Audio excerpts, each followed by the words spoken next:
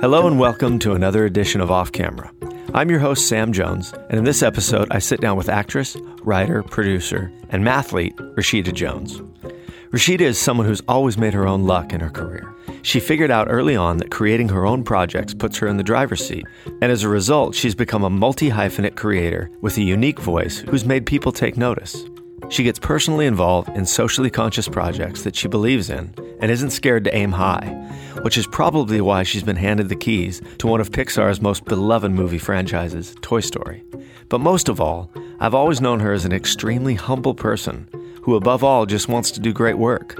I talked to her in this episode about women in entertainment, how she found her own voice, and how she had the guts to stand up for what she believes in. She wrote a great film called Celeste and Jesse Forever, and had the confidence not only to attach herself as the lead, but to refuse to let the studio make it without her. That takes balls. In this episode, Rashida discusses her relationship with her iconic parents, Quincy Jones and Peggy Lipton, her uncertain transition from academia to acting, what she learned from her time on The Office and Parks and Recreation, and her Steve Carell-produced comedy, Angie Tribeca. She also shares her eye-opening and sometimes painful experiences producing Hot Girls Wanted, a documentary about the amateur porn film industry. You might want to take your kids out of the room for that one, folks. You know, being the kid of celebrities does not make you special. Going to Harvard, well, that really doesn't make you special either. But being brave enough to throw out the worst idea in a room that includes John Lasseter, standing up to rejection, and working your butt off, well, I think that does make you special.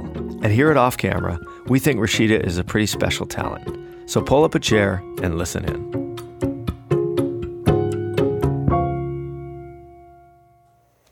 Hi, Rashida. Hi, Sam. How are you? I'm great. It's very nice to have you here. It's really nice to see you. And I love having you on here because I love people who do a bunch of stuff. And, you write, you act, you sing, you produce. But the skill that I am most impressed with is probably your crossword puzzle skill. And when we met, you were like, I remember when we met, my wife and I we would sort of race on the crossword in the LA Times, and we'd race like Monday through Wednesday, and then Thursday we'd sort of like conveniently forget because they got harder. Right. And then when I met you, you were just blazing through the Sunday New York Times crossword. Well, to be fair, Sunday is the same difficulty as Thursday. Friday and Saturday is really the one that's like fucked up because there's no theme. So if you can make it through Friday and Saturday, New York Times, that's like a big thumbs up for me. See, now I'm just feeling more dumb because the Sunday one seems so hard to me after like 1 minute. It's just big. It's not hard. It's just big. Did you do puzzles as a kid in your family? I did. Yeah, I've always been kind of obsessed with like puzzles and like Mad Libs and like Highlights magazine. It was always my thing. Like, I grew up with two parents who are artists. Like, they're true artists. They're very fluid and my dad definitely my dad and my mom both have like a secret academic pursuit. Like, they read a ton. They're super curious. Like, they both, I think, wish they went to college, like in like academic college. Oh, really? Yeah. My mom went to like junior college and my dad went to Berklee School of Music, but I think they both would go back to school if it was like a real option for them, So I think I was probably the genetic expression of all of their like secret academic dreams, because I came out just like really into puzzles and reading and like sensible clothes, and like I just was like a little adult from a very early age. Well, and we should say your mom is Peggy Lipton, yes, who started like on the Mod Squad and was on Twin Peaks and actor for many, many decades. And then your dad is famous music producer Quincy Jones. Yes. And it brings up the nature versus nurture question because, any parent who has kids, and there are certain things where you're like, oh, we put that into them, and other things where you're like, where did they get that? And who is this person? The older I get, the more I believe in nature, because I am just a bigger version of my child self. And I look at my sister, and we have the same problems. We have the same connection that we had when we were tiny, And I think the nurture part is like, can you let your kid be the best version of that? Like, you can't ever – I just don't think you can change people. ever. When you were young, your parents may have thought like, oh my God, we have a total academic bookworm on our hands. They did. That's what they thought. And the truth is, like, personality-wise, I have tons of things that are like both of my parents. The way I deal with the world, and like we have similar politics and how we see justice and relationships, all that stuff. But yeah, like I came out like ready to go to college. I was like all about the straight and narrow. Maybe that's my way of rebelling because my parents were artists, and you know, it's like both your parents are lawyers, and you're like, I'm going to go be a rock star or whatever. Right, you know? right. It's like my version of that. Well, how did you discover reading? And because I know you love reading just from knowing you, but as a kid, were you just in the corner with a book all the time, or was it a social crutch, or did you just love it? I think I liked the idea that I could get lost in another world. You know, I had like a rich imagination, and like it just was like a guide to get into like another world for me. But I wish I read more than I do now. Like I feel like as I get older, all the dreams of like all the books I was going to read. I feel like that guy in that Twilight Zone episode who's like, yes, the library, and I'm so excited, and there's nobody left on the planet, and then your glasses break, i.e., I'm too busy. That I'm not in the library. I'm blind. Well, but you know, it's interesting because from what I understand, your house growing up was sort of a social hub for a lot of artists, right? Mm-hmm. Did your parents kind of, I mean, was it part of their plan to show you that a good life is not just work, that it's also, you know, being around a bunch of people to give you a wider view of the world? Mm-hmm. I mean, I don't know if it was part of their plan, but it definitely by example, I learned that. And it's something I've been talking about a lot with my dad recently because he's seeing how busy I am, and I'm very much his daughter in that way. My dad does 1,000 things. You know, he's like travels a third of the year, and he's in like the Middle East and Asia all the time, and he's got headphone company, and he's opening these restaurants, and he's still producing, and he's managing young talent, like all this stuff. And his life is very much set up to enjoy life. Like he's a true aesthete, and like he loves food and like traveling and languages and meeting new people, and that is a part of who I am. And when I think about like when I get upset about being too busy, yeah, I think I like fetishize sleep, but really it's like I want that. I want more like family dinners and like, you know, great music and traveling and good food. Like that, those are the things that like I try to put more in my life of. Well, your dad's in his 80s now, right? Yeah, he's 82. And I mean, that's the true test of someone who says they love what they do, is if they're still doing it as though, you know, their life depends on it, right? Like, like he's signing young artists and he's traveling, and he has to love what he does. He does. And it's so funny because he'll tell you, he's got like a little party line, he'll tell you, you know, what he's up to. And it also, you're like, wait, what is it? Because there's so many things, and who are those people? And a couple years ago, I went to Montreux to the jazz festival in Switzerland that he co-owned with Claude Nobs, who started it, who now passed away. And he presented like all of his new young artists, and I was blown away. They're insane amounts of talent and respect for like their past and, you know, how they got there and whatever. But I was blown away. I couldn't believe what he had put together. I just couldn't believe it. I thought, for some reason, I thought like he was in it. You know, he was composing, arranging, rehearsing 10 hours a day with the band, and it was, he's extraordinary. I don't know what to say. Do you think that your father, do you think he put a love of creation into you that you just sort of took on as that's the way the world should be? I do. I mean, I would say that I have 6 siblings, and the common thread for us when we talk about a relationship with our dad is that he knows how to go and extract the thing you love and pull it out to the forefront and then talk to you and help you and guide you towards making that your life.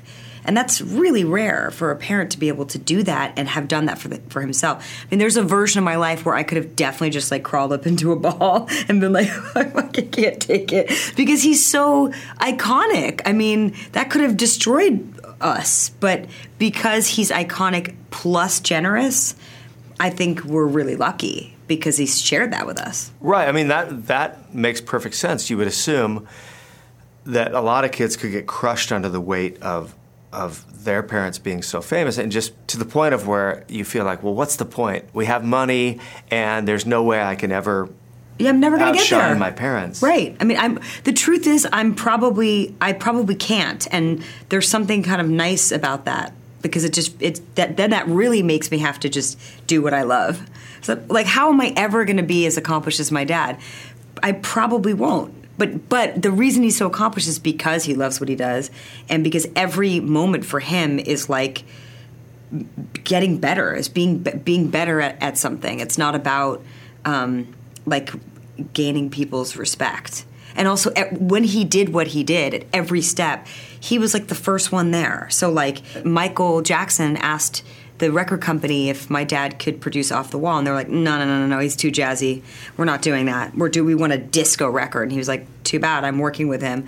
And they made this thing that like changed everything. Like he just kept changing things, not because he was like, I'm going to revolutionize. He just like did the things that he loved and was good at, you know? Well, you have a front row seat to the best example of what an artist is, which is you have to be fearless, right? Because the other scenario of that is your dad could have said, well, let's not push too hard. I don't want to mess up your deal with the studio, and maybe I'm not ready yet. Yeah. You know, and you got to take it. I mean, do you feel that way? Do you feel like at some point you just have to step up and say, okay, I'm going to take this, whether or not people want to give it to me? Yeah. I mean, am I allowed to curse? Yes, okay. Please. I mean, that is, I have to say that is one of the greatest gifts that my parents have given me. They both have a very much like a fuck this attitude, which is like, if it feels right to you, if it's in your heart, if it's worthy, then just do it, you know? My dad, like, one of the many great pieces of advice that my dad gives me over and over again is make decisions based on love and not fear. And that's applicable all the time. When you're standing on the precipice of a decision, there is always this moment where you're like, well, but if I do this, I'm going to, like, fuck with other people's feelings about me, or it might mess up this relationship. And that is not the place to make a decision from. You can't. Right. I mean, that's the thing that my dad was insistent about. So you don't just, you know, you're not just going to, like, just casually take something up. You have to know what you're doing, and you have to always be a student. Always. There's never the end of learning. Obviously, you worked really hard at school because you went to Harvard. At a certain point, if a kid's going to go to Harvard, they're going to have to push themselves. When did it switch from, you know, your parents motivating you to you motivating yourself? Oh, interesting. I always was self-motivated. Like I found like a book report, or like I don't know, you had to write a biography of yourself when I was like 6 or 7, and I said I want to go to Harvard. Like I just knew. I wanted to be a judge or a lawyer or the president. And I just like, I think I thought I knew what I wanted, and I just like stuck to it. I was pretty self-motivated. I think I also was like, I was such a good girl. I wanted to be like the best student and the best at everything, which has its downfall because you become very hard on yourself in a way that's like impossible to fulfill. Why do you think you were the good girl? I mean, you're living in a house full of artists, and you're in LA, and you've got a lot of examples around you of kids who are taking the easy route, I'm sure. That's how I'm built. My sister's like is like an artist. She's very like fluid, creative, like non-linear thinking, like so unique, so different, so like opinionated, and we're so different in a lot of ways. But like having that in the house as like a foil, you know, I think I was like, well, I'm this, and then I'm just going to be this to like the extreme. I think that's pretty amazing, you know, because oftentimes if you look behind the kids who are the valedictorians or the ones that are ending up in Ivy League schools, they did have parents that really pushed them. Right. You know? Yeah. Yeah. I mean, the good and bad thing about like how my personality just is, I have nothing to do with it, is like I'm pretty good at a lot of stuff. Like I can, you know, I'm well-rounded. So, like, in high school, I was, you know, National Honor Society and, like, student government, but I was also in the play, and I was in the varsity club, and I was a mathlete. I was, like, everything. But it also, you know, for me, my challenge is, like, focusing and not feeling, like, fraudulent at everything. Because sometimes you feel like... Right. When something comes sort of easy and you're good at it, then you never go as deep as the person who that's the only thing in their life, right? Right. And then I look at people who are, like, just like these, proteges and like these incredible beings that like change the molecular structure of the earth, and I'm like jealous. I'm not like that. That's not who I am. What I'm saying is, like, because I like to have a lot of different things to focus on, sometimes I wonder if like there is like a quantitative thing where like part of like all my things suffer. Right. I was talking to a friend about what you want to accomplish in every decade of your life. And I think, like, I certainly in my teens and my early 20s, like, just wanted to be cool. And then in my mid to late 20s, I wanted to be around really smart people. And in my 30s, I found myself being attracted to, like, incredibly talented people. And as I get in my later 30s, I want to be around, like, kind people is important to me, but I'm hoping that like my 40s into my 50s is about mastery. I want to master things. Interesting. So to really pick something and challenge yourself in a way that requires total focus. Yes. Right. I don't know if that goes with your multi-hyphenated approach. Not right now. My 50s. I have some time. There you go.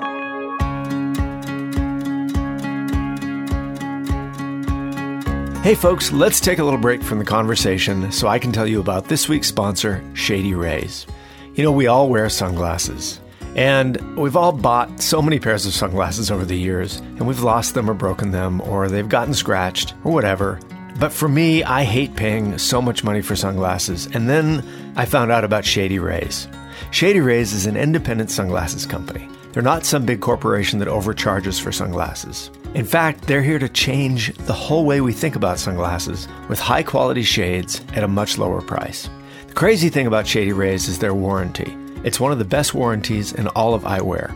They'll replace your sunglasses if they're lost or broken for any reason. It doesn't matter what happens, whether you drop them in the ocean, or sit on them, or run over them with your skateboard, or whatever, they'll replace them.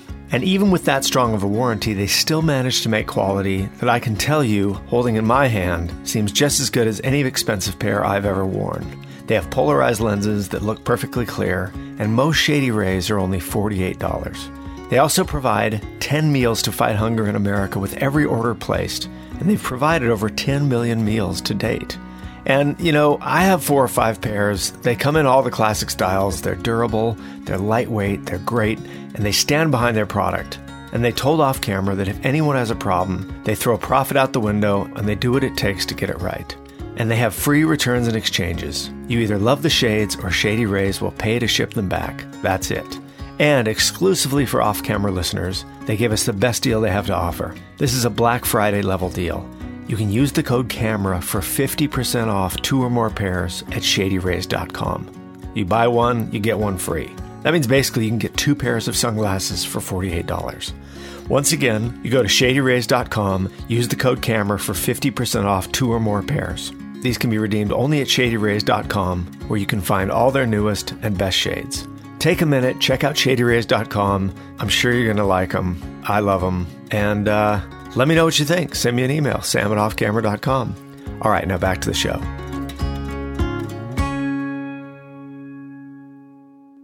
Okay, so help me with the chronology. You were in high school when your parents were divorced, right? I was 10. You were 10, yeah. Okay. And do I have this right? Did your sister go and live with your dad? My sister and with my dad, mom? yeah.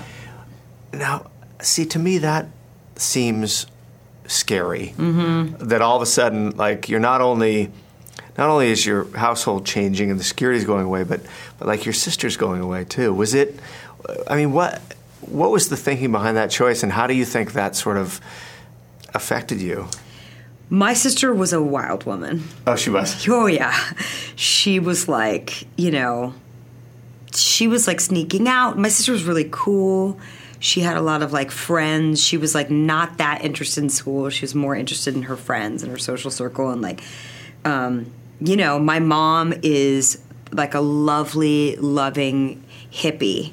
And from the beginning, it was like my sister and her are so different that my mom was like, what do I do with you? And my dad, I think she was like, just wanted her freedom. And my dad's it was devastating. I had a hard time with my parents' divorce. I started eating a lot, eating my feelings. And, it took me years to like really come to terms with it. Now my parents are really good friends, and we have like such a weirdly nice nuclear family, the four of us. But no, it was devastating. Yeah, the whole I can thing imagine. was devastating. Did it make you get kind of more serious about whatever? Like, oh, okay, I'm kind of on my own in some ways, and I have to think about this. I have to think about the world differently, or was it just you're too young to think that way? No, it definitely was the first time. I mean, I'd always, since I was really little, struggled with loneliness. Like, I remember being really little and feeling lonely. And I think probably at 12, 13, 14 was the first time I just found, like, the most embarrassing diary entry from, like, 14. Like, the lights went out, the electricity went out. And it's so embarrassing. I can't believe I'm admitting this publicly.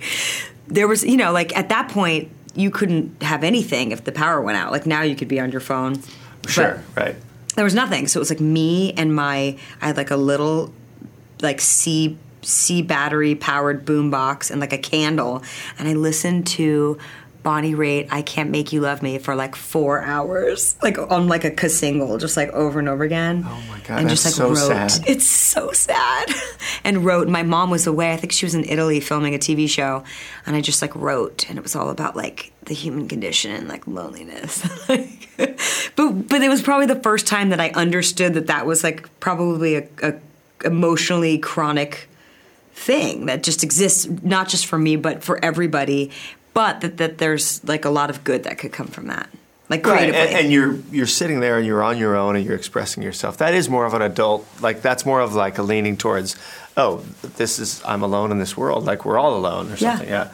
And then you said you wanted to be a lawyer, so I'm curious about, and this is your life. We'll get to the current stuff, but I'm sort of fascinated about just your path and how you maybe went off to Harvard with no plans to be an actor. And I wonder if, since your mom was acting, if it was sort of like, she does that and I'm going to go off and do something completely different. Like, because it's kind of interesting that, you worked really hard, National Honor Society and everything, and then sort of found it organically at school, right? Yeah, I did. So tell me about that. Well, it sounds crazy, but the reason that I gave up on the law dream was because my sophomore year of college was the OJ trial was going on, and we watched the verdict, and I was so appalled that he got off. And there was like a huge. I lived in like a predominantly black dorm, and I had like a lot of struggles with that, like racial identity when I first got to school, because I picked a school based on the black community. I originally wanted to go to Brown because like I wanted to join like a black sorority and like go that direction. When I got to Harvard, I tried to do that right away, and I kind of got ousted by like a couple kids. What do you mean? Like I was friends with this little posse, and then one of the girls decided that I was like hitting on her boyfriend or something, and it was like a 80s high school movie where I walked into the dining hall and they just all ignored me one day, like wouldn't let me sit down, or I sat down but then it was awkward. At Harvard? Yeah, nobody talked to me. So I promptly went and auditioned for some plays. But then later, by the way, like later that girl who did that apologized to me senior year, but by that point it was like... Wait, so you felt you had some sort of questions of where do I belong, even when you got there, because kind of college is sort of where you start over, no one knows you, and you sort of have a chance to re-examine that, right? You do. I mean, it was more a continuation of what my life had been in LA, because yes, I went to a private school, and yes, I grew up in Bel Air, but like, any chance we had, my sister and I were like just trying to get to the hood. Like, I think that a lot of kids do that. Like, a lot of teenagers do that, but I didn't do that. You didn't do that? No. I tried to get mostly to like the 7-Eleven. Well, I tried to get to the 7-Eleven in the hood, which I did several times. But what was the draw of that? Just sort of... I don't know. I mean, I think it's like probably part of our nature. You know, like my dad grew up in the South Side of Chicago, and regardless of where he's gotten to, like that's such a big part of who he is. Like that's just who he is. And, you know, my half brother grew up in Sweden and then came and moved in with us. But like he also was like, you know, a professional breakdancer and like, you know, was like kind of like on the streets a little bit in Stockholm. And that's just like, I think it's just kind of like a thing in our family, you know, like that's like hip hop was such a huge part of my childhood. And, you know, that was just like the community that I wanted to have in my life. So I always had like a mix of friends, even at my private school, like the 7 black people that went there, like we were just all friends, you know, it was like, and it wasn't like exclusive. Like I had friends of like mixed race, and growing up in the 70s and 80s in LA, there weren't a lot of mixed race kids. It was like us, the Poitiers, Maya Rudolph and her brother, and the Lumettes. Sidney Lumet had mixed race daughters, and we knew all of them and like hung out with all of them because I think my parents wanted us to feel comfortable. But you know, that's like a thing that my sister and I pursued when we were teenagers, for sure. So when I went to college, I wanted that. I wanted like the black Ivy League experience. Which and you weren't accepted. Tailored. No. Do you feel like that got shaped a little by outside forces, or that you really had to like figure it out on your own, how to navigate it, or did the world change? Well, it's all all of that's happening. I mean, when I first started auditioning in LA, I remember really having a hard time with like castings because I'd go in for African-American woman, and like the casting director would look at me, and that's just literally happened to me and said, "What are you doing here?"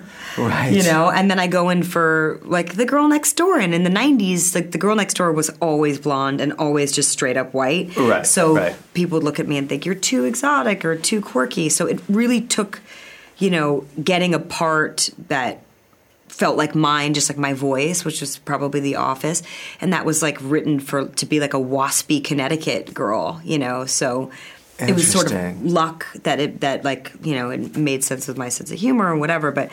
But yeah, that was a huge struggle. But the world is also changing. I read somewhere that by 2020, 38% of young people in this country will be mixed race. So we can have this conversation, but like it's almost over. Tell me about when you started to get involved in the theatrical side of things at Harvard. Was it like you sort of found your gang a little bit? I did, yeah. I truly found my gang because the first 2 plays I did freshman year, I did The Female Odd Couple, and then I did this other play called Love, Sex, and the IRS, and my boyfriend in that play was Mike Schur. Oh, no kidding. Freshman year. And, you know, we worked together on The Office. He created Parks and Rec. At what point in college did you sort of just give over to it and go, okay, this is what I'm going to be doing, and I'm at this crazy Ivy League school, and I'm going to come out and act? Like, was there a realization that, like, oh, yeah, I'm going to end up back in L.A. auditioning? No, I never intended to do that. I wanted to move to New York and do theater. That was, like, my dream. But it was kind of like a triple whammy where I was doing a lot of plays at Harvard, and then I did a summer program at the Royal Academy of Dramatic Arts in London. And then I had a friend who left Harvard to make an indie film, and she put me in it. A film that never came out. So like I think it was like those 3 things were all happening like the same summer. I was like, this is a possible career for me. Right. But I thought, oh wow, this is like not easy, but I thought this is really fun and I can do this, and I'm already working. I was already like working. I did like one job. I had one line in a miniseries my senior year of college. And then I got out and I realized how fucking hard it was. All people do is say no to you all day. Right. So then, like, your goal is really clear. You just want somebody to say yes. Like, that's what you're doing. I think I was doing, like, other stuff. Like, I was interning at Mary Claire magazine, and I was a writer's assistant for, like, a pilot that they were shooting on MTV with, like Bob Bito and, like, some other, like, hip-hop people. So I was trying to, like, do a couple things. I was taking acting class. I was trying not to just be rejected all the time. Right. Were you good at auditioning? I mean, was it something you... Not originally, no. I was not. I would, like, break out into a sweat, and I found it really difficult. And I got better as time went on. But, really? Yeah. Do you remember a particularly terrible experience? Oh, my God, yeah.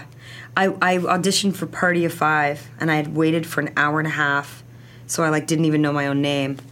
And I went in, and I was like in the middle of a monologue, and I just like forgot where I was. And I just like stopped in the audition. I was like, I don't know, you guys. I don't know what's happening.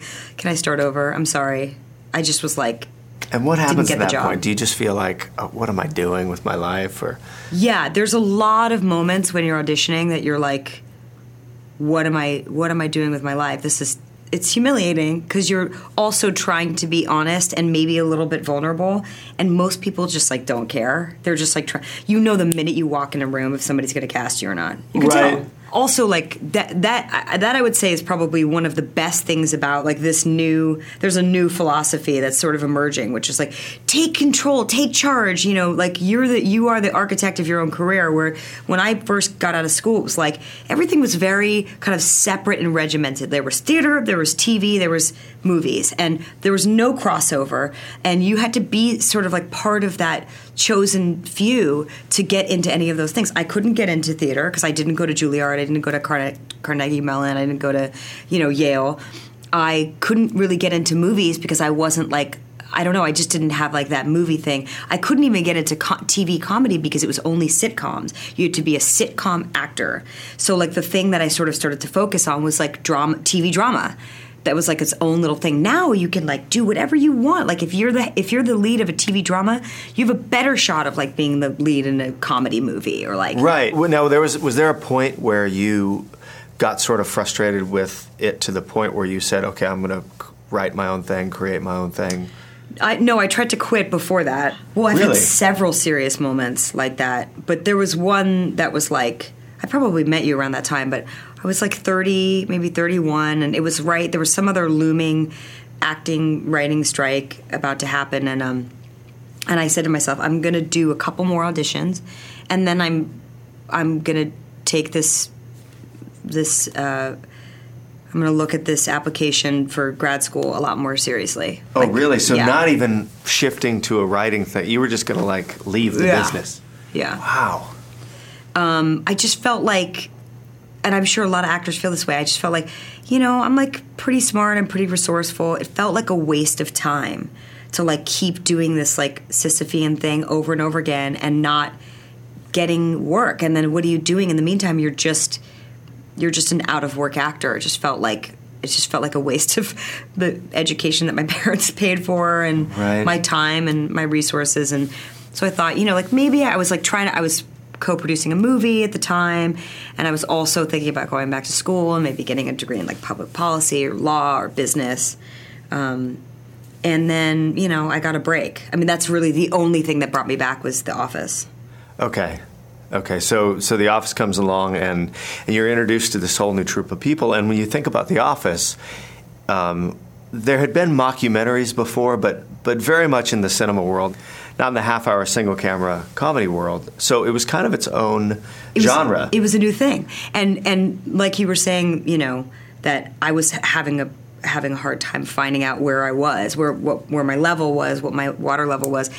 The couple of things that I did get cast in up to then were kind of like the outliers in that way. Like I was cast in Freaks and Geeks, and like, which was kind of a drama and kind of a comedy. Like I was somewhere in the middle, and The Office was sort of the perfect place it felt like the perfect place for me, in that way. Are you someone that will pick out mentors in whatever situation you're in and see how they do it? Because it seemed like that's a perfect opportunity because it was being made up as it went, right? Yeah. Well, when Mike Schur took that job, I remember we were living in New York, and he was like, I'm going to go write on the American version of The Office. And I was legitimately angry at him because the UK Office had shaped so much of like my sense of humor and his sense of humor, and it's a perfect piece of TV. It's just perfect, from like the 2 6-hour series and the 2 Christmas specials. It's like the most complete, perfect thing ever. It's like, what the fuck are you doing? Why would you ever do that? And he's like, I don't know. It's crazy. And, Greg Daniels is a genius, and I think he was like following that mentor and trusting him. And, he obviously did the right thing. But yeah, just like the way that those guys worked, I paid attention. Mike, Greg, Steve. Mm-hmm. Steve's... he's talking about Steve Carell. Steve Carell. What he did every day on that show, like I'll never forget it. because he was so dedicated to the part. He tried something totally new and so weird on every take that was like fully honest and fully hilarious, and also had like a ton of pathos. Every single take, every single take they could have used. So would you hang around and watch even when you weren't on camera? And with him, yes. Yeah. Yeah. And you learned that sort of, I don't know if you call it bravery or the idea that that's your time to sort of experiment as far as you can. Like, was that something that sort of opened your eyes to, there's broader boundaries than I thought? Yeah, I mean, I don't think that I ever could do what Steve does, but I thought to myself, I'd like to do that. I would love to do that. I was way too nervous on The Office. I mean, once in a while, I would like pipe up and improv, and by the end of this season, I was like doing a much better job of that. But, you know, I think I probably put it more into practice when I got to Parks, because it felt like I was more involved from the ground up, you know? Right. Yeah, it's funny. Once you sort of get in that style of comedy, it's almost like when Parks comes along, you have a blueprint for it. Totally. And you can play with the form a little bit more, right? And you were on that a lot longer, too. A lot longer, and like I always felt like a guest star on The Office. Everybody was so nice to me, but I always felt like a guest star, you know? You did? I did. That's funny. I never felt like comfortable. I felt like, you know, I knew because I was like the small point of a love triangle that I would eventually I'd have to be sacrificed, you know? Right. Like, and I remember like that day when Ed Helms, because we came in together, we were both like so freaked out when we first got there, and like spent a ton of time together because we're like, what is going on? Like, it just felt like our lives were changing a little bit. And I remember when he got offered like a regular spot, and I was pretty crushed. I mean, I knew it was going to happen because there was kind of emotionally nowhere else to go with my character, but I was pretty crushed. And I just thought, God, at some point I want this kind of experience, but for myself, with like a group of people I know I can make it with, you know? It had to be a good feeling to then be the only person from The Office that ends up over at Parks, right? It was cool, yeah. I mean, it was complicated at the beginning because there was all these rumors about it being a spin-off. And I was like Mike and Greg and I were the connective tissue, and they had to do so much explaining to like unravel that you know idea. Right. But yeah, it was cool to have that experience. Definitely helped set a stage for me, like how to do that kind of acting. It's a really specific sort of like, it's a little bit kind of, you know, free, but it's also. I don't know, it sits right in the middle of like broad and like verite. I tried in my own pursuit to come to terms with like what my part was in that show, and in general, like that it has been like a constant theme in my life, which is like in my career, like I do play the kind of grounded character, and what I like to try to do is think that I'm like the audience in a way, that I'm like a way to make people think like, am I supposed to think this is fucking crazy? Or right. Am I supposed to be on board? Like, just as like a gauge, a tiny bit of like a sanity gauge, you know? Yeah. When you talk about learning that kind of acting, and then, you know, right around that time, I guess, middle of Parks, you write and star in your own film that you created with your writing partner, Will McCormick, called Celeste and Jesse Forever. And the first thing I thought, I mean, I have a lot of questions about that whole process, but I wonder what you learned about being an actor from writing for yourself that never would have come up reading someone else's lines. Well, I definitely learned to accentuate my flaws. Uh-huh.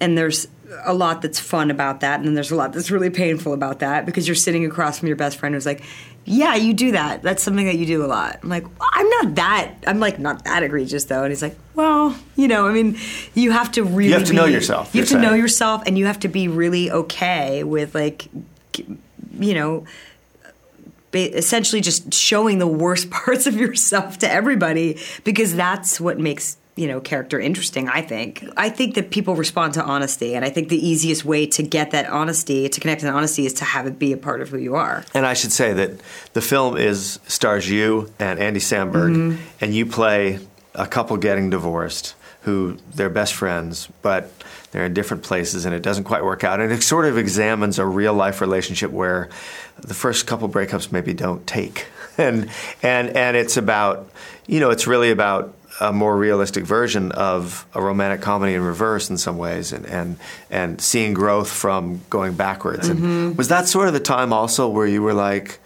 I'm going to write the part I want? Or, I mean, was it that simple where you were like, I'm going to take charge of this? For me, it's not, I lose interest if there's not like a challenge and I'm not like scared of the thing that's coming up, And I looked around and I saw people were starting to write things for themselves, and women were starting to write things for themselves. This was like pre-Bridesmaids. I saw like all of my buddies from Freaks and Geeks, Jason Segel and like Seth Rogen, all these guys were like writing movies, and they were basically just playing themselves in movies. And they're really funny. They were like inverting, subverting and inverting like the rom-com structure. And I thought what Judd was doing was so cool. And I thought, wouldn't it be great to do that for like as a woman? Be great to just like have a really flawed, unlikable character who has to learn this like gigantic lesson and like maybe changes like a tiny little bit. We designed it to kind of try to feel like a real rom-com, like a big, studio rom-com. Although we ended up making it for under $1 million, that was how it was designed originally, and we sold it to like a studio, and it was supposed to be that way, and then it ended up. I should say it's all finger puppets. Yeah. Does that? Which is how you got around the whole budget thing. Totally. But it works. Yeah. Yeah. Indie. Very indie. Yeah.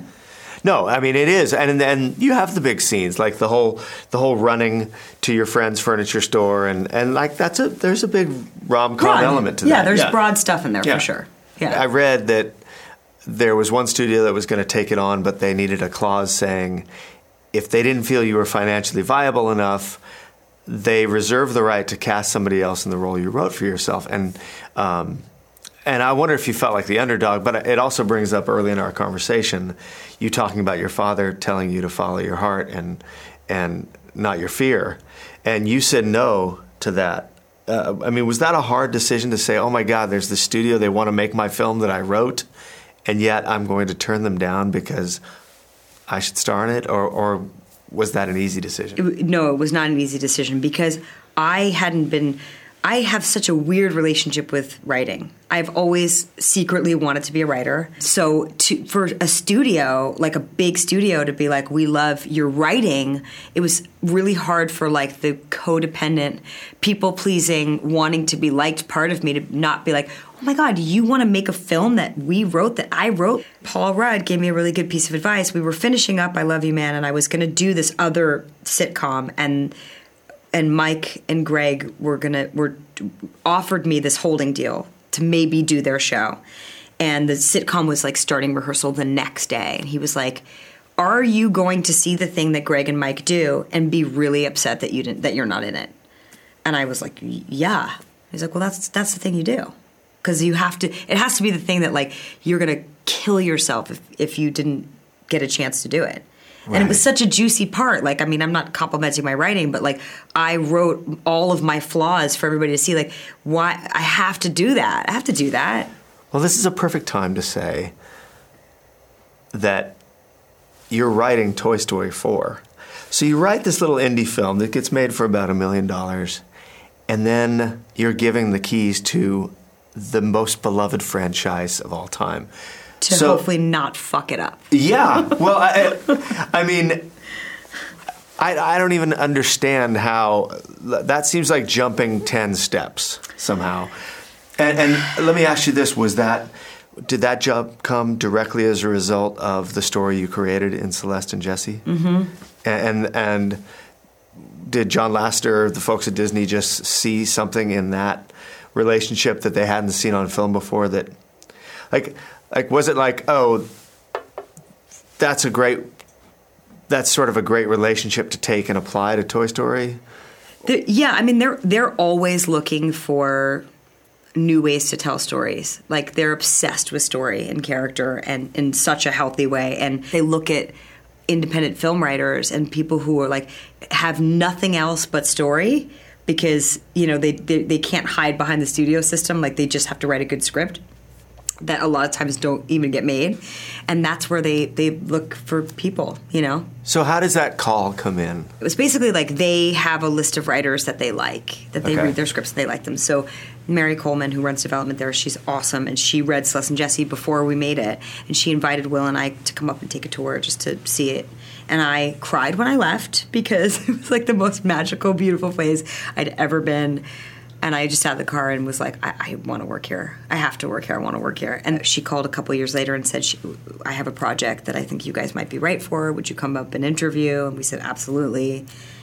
And so we did. But is there a part of you where you're kind of not believing it as it's happening? I still don't believe it.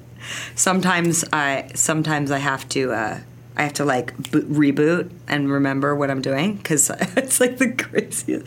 It's the craziest thing ever. It's like the most sophisticated version of like writing grad school. Where like I every day I learn something new about myself. I'm incredibly humbled. I learn from other people. You know, just to work with John and Andrew and Stanton and Pete Docter and Leon Critch, like all the people who started the company, like they still have such a crystal clear vision of what's important, and they are relentless about it. Like they will not let something slip through the cracks. Like if story's not working, it's not working. You break the whole thing apart and you start over. Like they're so willing to do that, and definitely other studios do that. Is it intimidating? It's intimidating, and it's also like it's breaking open so many of my like parameters, just like taking it, I'm absorbing even just the basic principle of, you know, story and character being king and failing fast and failing often and being not precious with ideas, like letting ideas pass through you, realizing that you are a vessel and you're lucky when they come in and you're lucky when they go out, and like you just have to keep it fluid. You can't like hold on to anything. You can't let your ego decide what the best thing is. You have to let your intuition decide, you know? Well, that's what I was going to ask. I would think that in a room like that, you know, which is a pretty heavy room of people, I could see a tendency being to where you would feel like you have to assert yourself or else be sort of like found out. It was the first couple brain trust things that we did, I was pretty nervous. Really? Yeah, to say something, like speak up and say something and like give these like geniuses any feedback was like, what the hell I don't know anything, you know? But now it's like what I realize is it's a good idea comes from a bad idea a lot of times. So like even just starting the conversation, and I have no problem throwing out big, terrible ideas. That's what I'm realizing about myself, is that like I'm always the first person to throw out like the shittiest idea into the room, and then it like somebody else picks up the ball. And the most talented people, all the people we look up to, all the people I work with, everybody has bad ideas. Nobody is immune to a bad idea, you know, like, and the question is how far do you go with the bad idea and how far do you go with the good idea? Like when I see what the talent is, like what's the common thing in the talent of all the people at Pixar, it's that they know how to keep going. It's just about, you just keep going. You just take something and then you get more specific with it, and then it starts to build a life because you're paying attention to it. It's like watering a plant, you know? And it's the great ones that will work at their full capacity when a lot less is good enough. Totally. And that actually to me is like, that's a huge lesson of being an adult. Where like I feel very lucky to know that like wherever, like if I somehow had to just like move to a different country and get a different kind of job, that I could apply what I've learned, whether it's writing or acting or producing.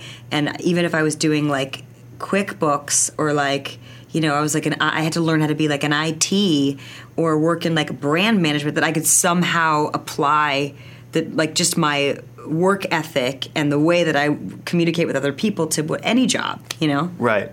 So in 5 years, if I'm in a hotel in Singapore and the internet doesn't work, call me. I'll be there. I'll be on gray staff. Jumpsuit on and a name tag.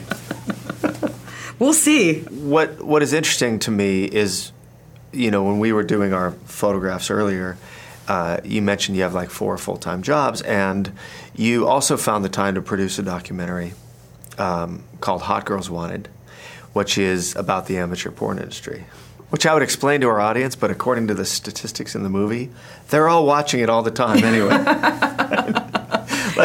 It's insane. Some of the stats that come up right in the beginning of the movie, it's more people are watching amateur porn than are going on like Twitter and Instagram and NFL.com and Hotels.com. More people need amateur porn than they need a hotel room, apparently. I wanted to start out with how you got involved and what drew you to the project, and also kind of what your role was in the film. I am a little bit outspoken sometimes, and really? I am not shy. And I wrote this article for Glamour magazine that was sort of like my story about tweeting this thing that I tweeted a couple years ago, where I was highly critical of like how naked everybody is publicly right now, from pop stars to kind of like reality stars, whatever. And there was a ton of feedback to my tweets, and then so I wrote an article about that, and then there was a ton of feedback to the article. And the article was basically like that there's this really prevalent conflation of porn and mainstream culture right now. Right. Where everything's sort of like, you're a pop star, you're a porn star. And I'm just like a little bored by it and annoyed by it, because I feel like it's limiting women's choices in terms of like, you know, what's considered appealing. And the backlash from that was that, you know, women said, this is sex positive. This is, you know, the continuation of like the women's movement. For women to be free, like, you know, this is like the opposite of feeling subjugated and wearing a burqa or whatever it is. Like, we are allowed to do this, which is awesome. I agree. But it felt like such a one-note representation of female sexuality, and it feels like sexualization versus sexuality. So it feels like the women are really like the objects more than they are. It's exploitative. It's exploitative. I mean, look, not always. I'm sure there's tons of pop star women who feel really good about their sexuality and their bodies, and it's awesome. I'm more concerned with the very young fans of these girls who just emulate them. Because now it's like this Instagram, Twitter, Facebook branding culture where like all these girls are doing like sexy selfies and like they don't even know what it means, and they don't know what it's making them look like, and they're not connected to the actual like sexy part of that for themselves. And they don't know the ramifications of it on themselves. Mm-hmm. I wondered how the filmmakers and you chose to narrow it down to what essentially is a very personal story that, although there's some statistics in there, there's not... It really doesn't focus on the statistics or on the sociological implications or the side of it where why the men, you know, watch it, or it really focused on a personal story. Mm-hmm. And I wonder how you narrowed it down to have the greatest impact, that was the choice. Right. Well, so I wrote this article, and because of this article, I've been asked to speak at things and be on panels and whatever to talk about my point of view. And I did this panel, the Women in the World panel in New York. And one of the girls on my panel was this 16-year-old, really great, bright, self-possessed feminist girl who was in a documentary called Sexy Baby, which is about growing up in the digital age. And it's about this great young girl who's like doing monologues about like feeling empowered and feminism, and then she turns 14 and it's like Facebook, selfies, sexy pictures. She just becomes obsessed with her sexuality, but it's kind of peer pressure, and it's sort of like not true to her, and she's confused by it. So the filmmakers, Rana and Jill, made this movie, Sexy Baby. And they were at the conference, and we met, and we immediately like just liked each other, connected, have similar politics, have a similar sensitivity to the complications of having such politics. And they asked if I would ever want to be involved in their next project, and I said absolutely. I think you guys are great. So they come from a place of just telling very personal stories. Those are the kinds of filmmakers they are. Okay. I, as a producer, when I came on board, they'd already shot their footage. They were editing. I encouraged them to try to broaden it and create a tiny bit more of a cultural context.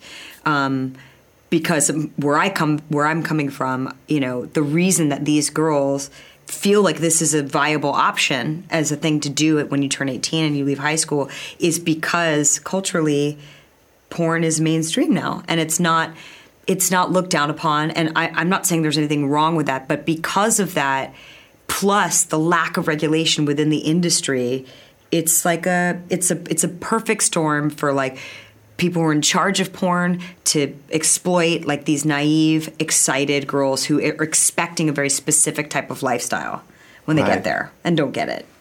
That was the sort of saddest thing is that, it's so easy now to prey upon the thing that you're talking about in our popular culture of wanting to be famous and wanting to be rich without wanting to have a life built on something. And so, the film centers around this house, which is owned by this guy who's sort of the agent manager. Mm-hmm. That's sort of this brilliant businessman who knows just the right subject line on Craigslist to get these 18-year-olds to move to his house. Mm-hmm. And they're very excited. They get to pick a screen name. They get to do a photo shoot. And they get to live with all these girls in a house, like a sorority. That's right. And their followers go up. And it's like, no, is it they've gotten a television show or a movie? No, but they're famous. Mm-hmm. And it almost is as though they want that experience and they haven't thought anywhere beyond that. And that part was heartbreaking because that is the part about anybody that's so easy to prey on. I think the thing that's so hard about it is that the part of the statistic in the film is that the largest category is teen. The word teen. Mm-hmm. That's the biggest search thing in the entire porn industry. Mm-hmm. And you have someone who's 18 years old and they cannot make really well thought out, educated decisions about this. And that becomes apparent when the main girl, Tressa, goes home to visit her mother and they have sort of a frank conversation about protection and birth control, and you see how wrong this girl's information is. Mm-hmm. And she's getting none of that from the industry she's in. And you realize these are kids. They're kids. My problem is the bottom. It's like when you're 18, you make dumb choices. Let's limit the amount of dumb choices that last forever and have psychological, emotional, and physical damage. That's right. On the girls. You have this porn industry where the typical life cycle of an amateur porn star is between 1 and 3 months. 1 and 3 months. And it's like, talk about accelerating the cycle of feeling used up. Yeah. And how much damage that has when you're not even old enough to make a good decision and there's no one there helping you. And I don't know. And the pot of gold at the end of that rainbow is if you decide to stay and you want to somehow to change from, or if you somehow want to transition from amateur porn to any other type of porn, and you're not necessarily a porn star yet, you have to make these kind of slippery slope decisions. Will you do torture porn? Will you do fetish porn? Will you do websites like facial abuse? Will you let yourself be degraded in order to stay in this industry? Things you never even thought about before you got there 6 months ago. And then you have these girls having conversations where they're like, do I do this forced blowjob? Do I get tortured? Because the truth is not everybody has a great day at work every day. And that's like for an 18-year-old to have to make those decisions, to me, is just not, it's not moral, but it's also doesn't seem reasonable. The idea at the beginning, the promise is, do you want to go make $8.25 an hour, or do you want to go make $800 to have sex on camera for 3 hours? Mm-hmm. And which you're going to do anyway. When you're 18, you're like, yeah, I'm taking the money. Right. The scary thing as a parent was that when you go home with Tressa to her parents' house, you see the same loving parents that I see all around me with the kids at school. I mean, she's in all these activities in high school. Her mother has made scrapbooks, and her father has nicknames for her, and they're really close, and they go out and do things together, and the parents are together. Mm-hmm. And it's not the story that you think. It's not the foster home drug-abused kid who got into stripping and then went into porn because she needed to support her drug habit and her 2 kids. No. It's like a normal kid who's like, screw it. And it makes you feel like where does that come from in society, that someone that was sort of given everything they needed But because it's not considered a step down. That's what I'm saying. Like, when the most famous woman in the world started her career with an amateur porn tape, and we know who I'm talking about, it's impossible to tell an 18-year-old girl that is not a viable option. It's impossible. Like, you have no proof. You're just wrong. Because if you're that and then you marry a rapper, like, that's like, I could do that. I can do that. Yeah. Everybody has a different path, but there's so much of it happening now. There's so much supporting this idea that, like, if you act like a porn star, if you say you're a porn star, it's like cool in music. It's like, it's a thing. It's glamorous. And by the way, just to mention, ironically, the only legal difference between porn and prostitution is a camera. And so a lot of these girls, they go on castings and they go on jobs, and there's a guy with a camera and he never turns it on, because there's no regulation. So, oh my gosh! And think about how this country feels about prostitution. Think about how we feel about it in a mainstream way, and how we feel about it in, like, even more of like a subversive way. Like, we don't have those feelings about porn anymore. Right. It's not considered this thing you shouldn't do, but it's that closely related. No, and they're throwing words around like feminism as a reason, like it's empowering to take, because, hey, I'm going to go out and earn money and do this, and it's my body and I can do what I want. And okay, on a surface level, maybe that's a feministic tenet, but it's not. When you're 18, you don't think that through to the end, and you don't look at the end result or how you're being objectified, or the fact that I don't think any feminist would argue that being a prostitute was a way to increase the power or the standing of women in the world. No, but this is a very prevalent argument right now, which is like, there's a lot of like sex workers' rights, porn workers' rights, and that's like the main group that's kind of attacking me, because my problem is this conflation of feminism and pornography. So it's like, I'm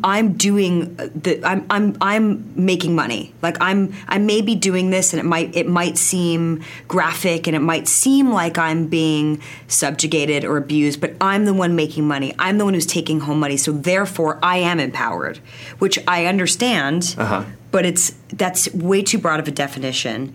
And you're talking about an industry where 40% of porn is violent towards women. 40%. So you're going to tell me that getting slapped, forced blowjobs, spit on, that's all empowering to you because you're making money? Like, I find that very difficult to believe, and I don't think that can be applied across the entire industry. There has to be rights for everybody, you know? Well, I mean, it brings up, we could talk for hours about it. As much as it ruined my life to watch the film, I think that education is everything. And I think that what you're doing and getting involved in it, it's brave, especially for you. It's brave because you're going to take a lot of heat being the face of it. I think brave, stupid, whatever, I don't know. But, you know, I think it's a conversation that is way overdue. And my hope was to be involved with this project was just to start the conversation. Because it's like, so many people watch porn, so many people pay for porn, and it's still like this weird taboo subject, you know? In a weird way. Like, people don't talk about it as much as they should be talking about it. And they don't talk about it in the right context. Right. Yeah. Well, it's a very evocative, well-made film that, by taking the personal approach, it really does make it hit home, and I think you should be proud of it. So thanks. Thank you. Do we have to talk about Angie Tribeca? We have to talk about Angie Tribeca. So, good Lord, you do too many things. So Angie Tribeca is your new show, and you are Angie Tribeca, who is a kick-ass, badass cop, who is destroys her own apartment just to work out. Just before I go to work. Before you go to work. So when you took this on, did it feel like a natural progression from The Office to Parks and Rec? Because before you've always been part of an ensemble, but now this is you. You are Angie Tribeca. So how does that feel to be, a lead in a recurring weekly television show? It's cool. I mean, I kind of wanted to stop acting for a while and just write and produce and stuff. And Steve and Nancy sent me the script, and they were like, we know that you don't want to act right now, but please read it. And I read it, and I was like, oh, shit, I have to do this. It's like my favorite kind of comedy. It's like Airplane is one of my favorite movies of all time. And just to get the shot to be able to do it, and also like what we were talking about before, where I've always played the straight guy. I was like the grounded character. For the shot, the opportunity to play just like big, dumb, broad, soulless jokes, just joke after joke. Like I had to do it. Right. Like I had to do it. Right. Well, it's. I'm thinking of I don't want to spoil the pilot, but I'm thinking of the life drawing class scene, and yeah, right off the bat, you're just saying to people, "This is a way you've never seen me before." And that's got to be kind of scary too, right? Yeah, because I'm sure there'll be critics of the show. It is, it's pretty dumb, and we admit it. But I'm sure it's not everybody's taste necessarily. But yeah, I'm prepared for that. That's my battle with criticism, and it's been a long road. But I'm getting to a place where, And there's this scene where there's a wordplay on "with all due respect," and it's a thing we always say, that all people say, and you say it right before you disrespect somebody. Right. Only then. Only then. No offense. Yeah, no offense, but I'm about to offend you. And you see something like that, and you're like, okay, it's smart, and there's a lot of places you can go from this pilot, and I think we're in a time now where something doesn't have to there's room to take things a lot of places, right? Definitely. We figured it out. I mean, we're figuring it out. We did 10 episodes, and definitely by episode 7 and 8, it's such a specific type of comedy, and it's not like Parks, and it's not like The Office. No. You have to be so precise. Like, you're not like finding the joke. The joke is there. You have to nail that joke. It's visual. It's auditory. It's like in the makeup and the costumes and the props and the background. Like, everything has to be perfect. It's like rehearsing a play. Right. So it's difficult to execute, much more than I thought it was going to be. Hopefully it'll capture a tiny little fan base that like absolutely loves it. That's like all I want. Right, right. You've made this transition from, you get cast as the wife and girlfriend, and then you found this new troupe of people with The Office, and then expanded in Parks and Recreation, and now we're watching you like take the lead in this, and then you're writing Toy Story, and you're producing documentaries. It's amazing what you're doing. It's amazing. I feel really lucky. Like, I feel like, when you're an actor and you're just not getting job after job after job, you have this, like, revenge fantasy. You're like, one day, like, I'm going to make my own stuff and nobody's going to say no to me. And, like, I had a crazy synthesis of luck where, like, I got to do all these things that I couldn't even imagine that my life would be like this. I really couldn't. I look forward to seeing what you do and seeing how everything comes out. I especially look forward to the idea that one of my actual friends is writing Toy Story, and I can show it to my kids. You're like, that's her. Yeah. So if you don't like it, it's because of her. Yeah. Thank you for coming and doing this. Thank you. It was so fun. Yeah, it was really fun. Nice to see you. Let's do it more often, not on camera. Yeah, I'm so down with more alcohol. Fine. Yeah. This was alcohol, by the way. You just didn't drink it.